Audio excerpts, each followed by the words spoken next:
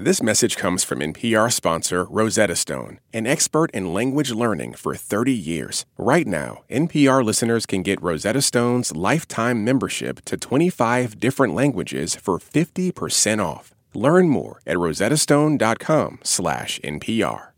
There are certain events that define a generation, like 9/11, the global financial crisis, or the pandemic. Since the war in Ukraine began, about 3 million refugees have come to Poland in just a few months. Polish people have offered their time, their money, and even their homes. And so I met with 3 Polish young adults to see what impact they believe these events will have on their generation.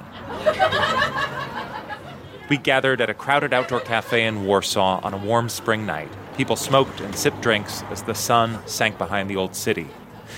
One of the young Poles in the group is actually someone I first met at Poland's border with Ukraine in early March at the beginning of the war, a 24-year-old film student named Tomek Mądry. The thing which changed me the most, I think, was that I came back with a refugee. He used his car to shuttle Ukrainians from the border, and then he offered his bedroom here in Warsaw to a refugee he'd never met before, a young man from Morocco who'd been living in Ukraine. I was sharing the bedroom with him for almost a week. So you had a roommate? Yeah, I had a roommate, and it was really demanding. He was a total stranger? Yeah, he was a total stranger. I met him at the border. I have a story similar to Tomek.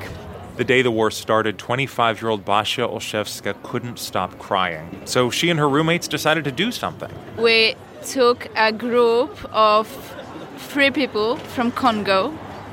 They were studying in Kyiv. But it was in the morning, there was 8 people in my room. These young adults say the experience of rushing to help, of inviting people into their homes, of bearing witness to their neighbors' suffering, it has changed them. So I would say that my perception of everything changed when I first came to the border. 22-year-old Lilia Wynn is working in the legal department of a pharmaceutical company while she gets her law degree. And the last few months have made her reevaluate her whole life. Those 5 days were the most intense days in my life. After that, when I came back to Warsaw, I needed to reevaluate everything that I do in my life, actually. That's a huge statement. It is a huge statement because I have a corporate job. So it was really 2 different extremes, you know? And now I just want to quit my job and start a foundation with my friends. Can you say that on the radio? Are you going to get in trouble if you say that? No. I actually talked with my boss today. As late afternoon turned to evening, the facade of Poland's National Theater across the street lit up in blue and yellow, the colors of the Ukrainian flag. And I asked Lilia, Basia, and Tomek whether they think these changes will last. If the war ended tomorrow, if the Ukrainian refugee crisis ended and everybody went home, do you think your lives would go back to what they were before the war? Definitely not, and I already have plans ahead to start and help in other regions of the world, not only when it comes to Ukraine, but my initial thing to do if the war ends, I would want to be involved in rebuilding Ukraine and a few of the regions there, and I already am in contact with different organizations that are already planning it. I mean, definitely the thing I think we all need to do, I mean, maybe not all, but tons of people need to rebuild the Ukraine. So we have no exactly idea how to do it, but I think we'll manage somehow. Basia? I think I should do the things that I can do. I don't see myself rebuilding a Ukrainian country. I'm sorry, but it's not for me. I can organize, camps for children. It is the thing that I usually do. I can't go back to the situation that we had before. You 3, you're all pretty socially conscious. Do you think the changes that you're describing personally have affected the Polish population more broadly? I think with this refugee crisis and all those stuff, with the right wing saying before that we shouldn't accept refugees, and right now kind of switching its premises and all those stuff. But I think it will change something. I don't know how much, but I definitely hope that it will change something. Basha, what do you think? That's true. Our generation now, we know exactly where is the small city in Ukraine and from where did the refugees come, and it is a fantastic thing because we're interesting. We love these Ukrainian people. We really care. 5 years ago, there was a refugee crisis of people fleeing the war in Syria, and Poland was not very welcoming.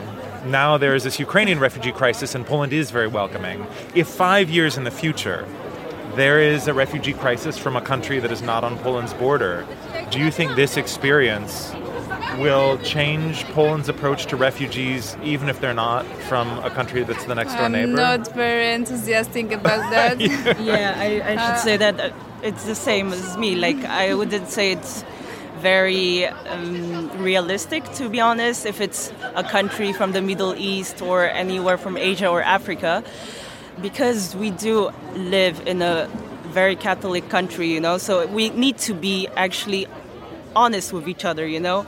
So you think this has changed a generation, but maybe not transformed not a generation? Not transformed, like completely.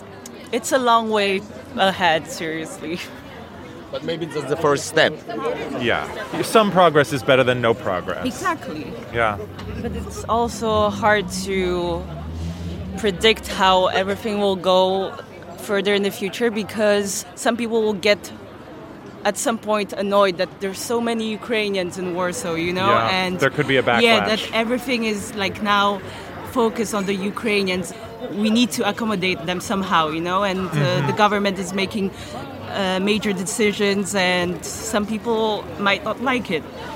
I'm thinking about the contrast between the tragedy that is happening on the other side of the border and the awakening that you and people of your generation are feeling, and the sort of gratitude at being able to play a useful role. And so could I just ask you to briefly describe how you balance those two things?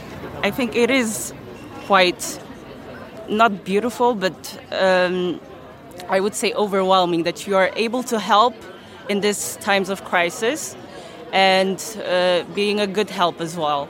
And I am actually astonished by how literally strangers work with strangers to help strangers, you know, and for me it is quite like moving, actually. That's Lilia Wynn, Basia Olszewska, and Tomek Mądry speaking with me in Warsaw about how the Ukrainian refugee crisis has changed their generation. Tomorrow, African students who fled Ukraine when the war began see a double standard in the Polish response. We are so tired of being here. Nothing is happening. Our life is, we're just like stuck in a cage.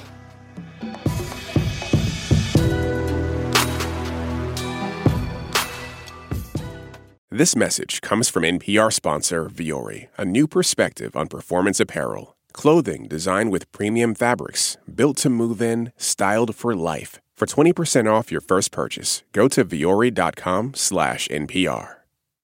Support for NPR and the following message come from IXL Learning. IXL Learning uses advanced algorithms to give the right help to each kid no matter the age or personality. Get an exclusive 20% off IXL membership when you sign up today at IXL.com/NPR. In this country, some truths aren't self-evident. In NPR's Black Stories, Black Truths, a collection of stories as wide-ranging and real as the people who tell them, we celebrate the Black experience for all its soul and richness. Search NPR Black Stories, Black Truths wherever you get podcasts.